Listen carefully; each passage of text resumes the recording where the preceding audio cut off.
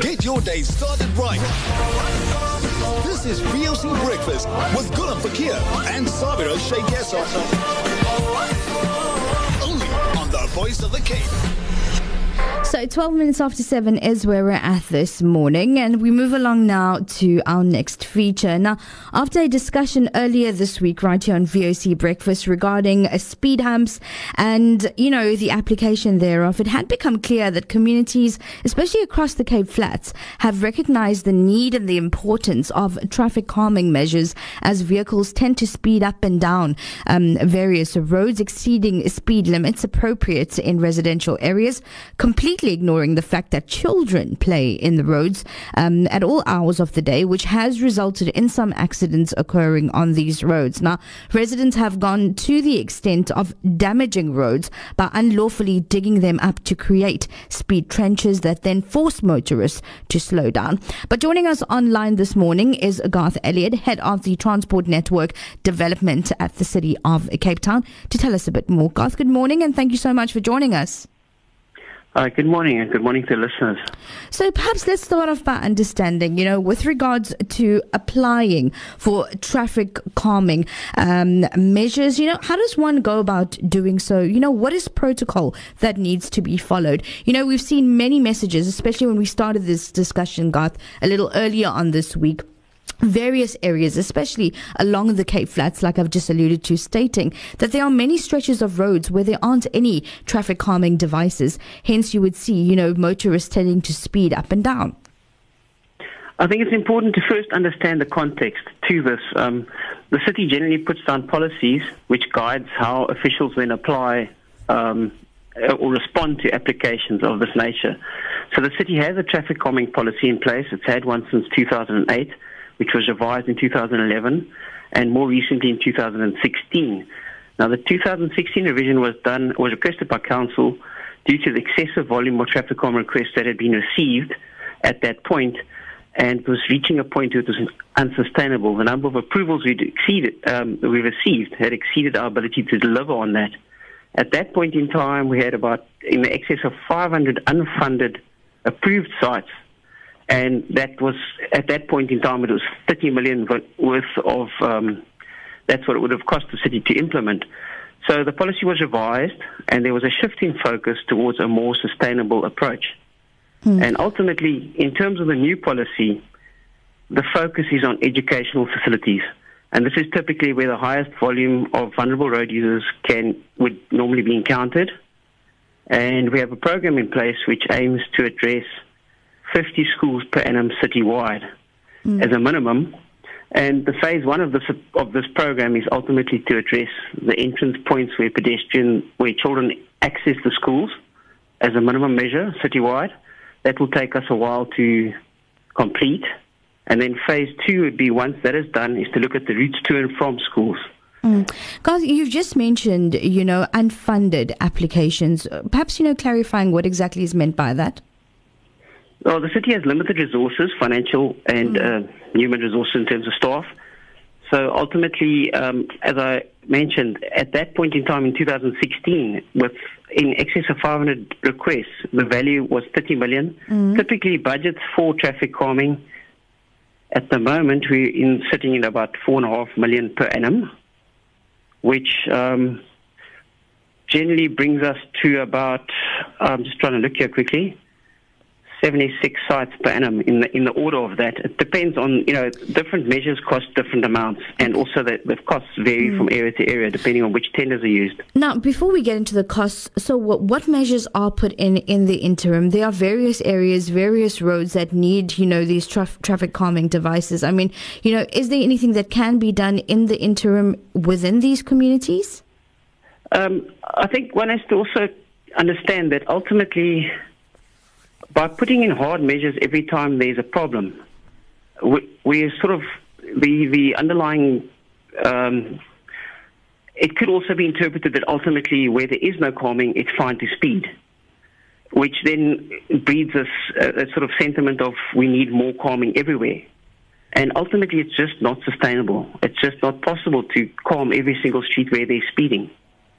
So once one understands the policy and what the constraints are, there is provision in the policy, although the focus is pretty much on schools and public facilities, and Transport's limited budget, that's the department I work for, would be focused on educational facilities.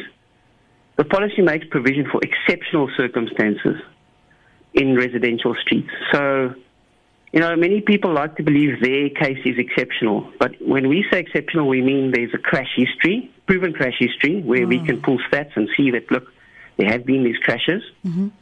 Or there's been a recent serious incident, a very serious incident, and that there is some evidence of that. So basically, in cases such as that, the policy makes provision for those areas to be looked at as well. So, Garth, basically you're saying is we need to wait for something to happen before the city will consider something as serious?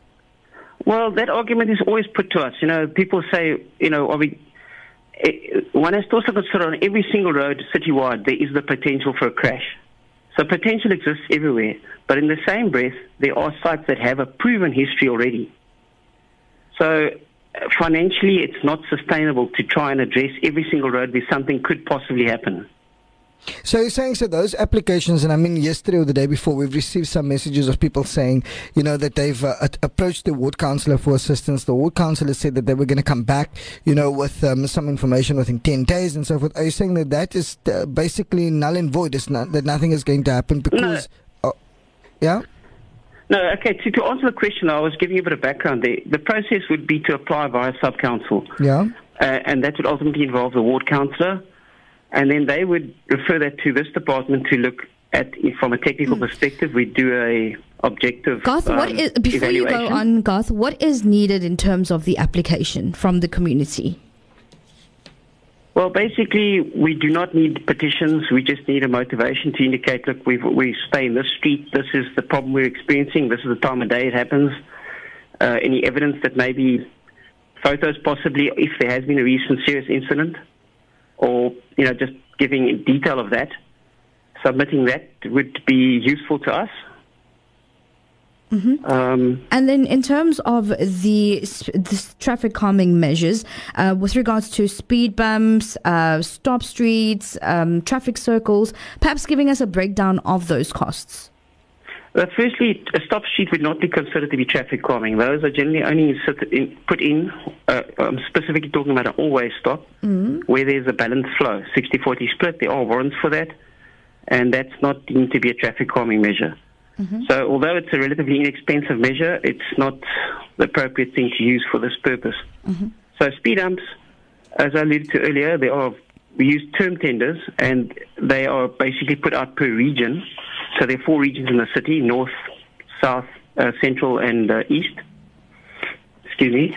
And ultimately, the prices can vary. So speed hump can vary from 20 to 35,000 each. A raised pedestrian crossing can vary from 30 to 70,000. Raised intersection areas vary quite significantly. So that can go from anything from 120,000 up to 200,000.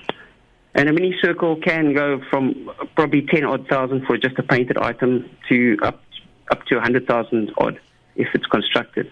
So we also have chicanes, also an option, 30 to 70,000 there. Yeah. Now, Garth, obviously, it sounds like there's a lot of admin, there's a lot of meetings, there's a lot of money that needs to be allocated and considered and so forth, right? But now you're having situations that in some areas where residents are actually, digging up the ground to create their own speed humps because they obviously feel that the children's lives are in danger. They are in danger. The speeding is happening up and down in the roads. And so for this reason, they've basically taken it into their own hands. This is also illegal. Yes, correct. It's city property, and we're not at liberty to go and build on city property without permission as members of the public. And chopping up the road is also illegal. That's not acceptable. So really, unfortunately... So how does the city then deal with that, Garth? Even if we Garth, have a site that we found... Garth, how does the city deal with that, where residents dig up the roads, creating their own speed bumps? No, the road would be reinstated. Mm-hmm. Would residents be fined? Well, there is the possibility of legal action if we know who the parties are. But Garth, you know what? If you look at one of these questions that came through from 5001, it says, you know what? I've applied for a speed hump 3 years ago, no feedback whatsoever. And I know that this Avocado Street out in Bonteville is one of those infamous streets out in the area. And when the city says you cannot, for example, and I completely understand, you cannot go and dig up your own, ground and wanting to lay a speed hump and all that, and I get that. But when the city also fails to communicate and to advise and to look at other measures with the community, then that in itself is also the problem. I mean, the city slogan is the city works for you. Yes, we should be giving feedback on those items, and generally we do. This is never a quick process, though. I just need to stress that. Ultimately, our budgets are planned for years in advance, when we've been pushed more and more on that point to set out 3-year budgets in advance and have our planning in place. So, even if we had to have an application today, which we felt was, yes, this one's approved, it's warranted, it will not happen quickly. It will take a year or two. Garth, there's a notion that perhaps, the more affluent areas are prioritized over, your poorer areas. No, that's not true. We split the budget equally for all 4 regions, and we work on a basis of a program for schools, basically. So we do not take into account that somebody has, a more affluent area or whatever. What I also need to mention is, though, in the cases where the transport budget will be focused on the educational program, for other sites, where there is a recent serious incident, other funding sources need to be found, which could either be ward funding, which is also very limited and very much spoken for in advance and goes to various things besides traffic calming. And there's also the possibility of private funding.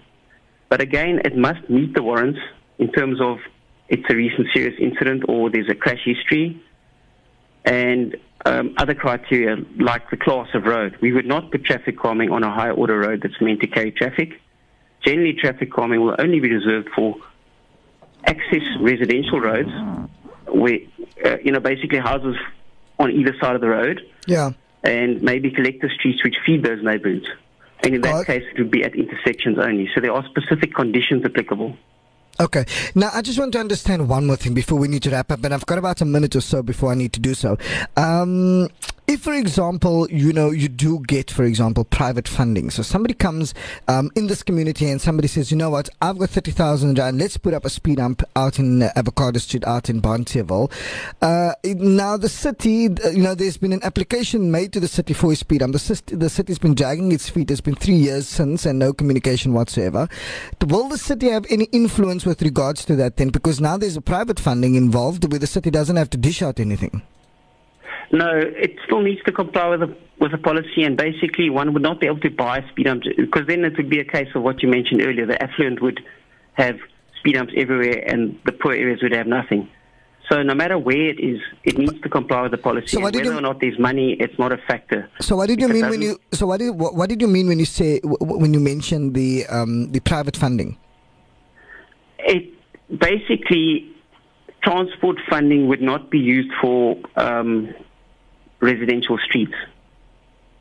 So other funding sources need to be found for those applications. Our focus is on the schools program, and which will take us a couple of years to get done. Okay. Let's leave it at that. Garth Elliot, the head of the Transport Network Development at the City of Cape Town. I appreciate your time this morning.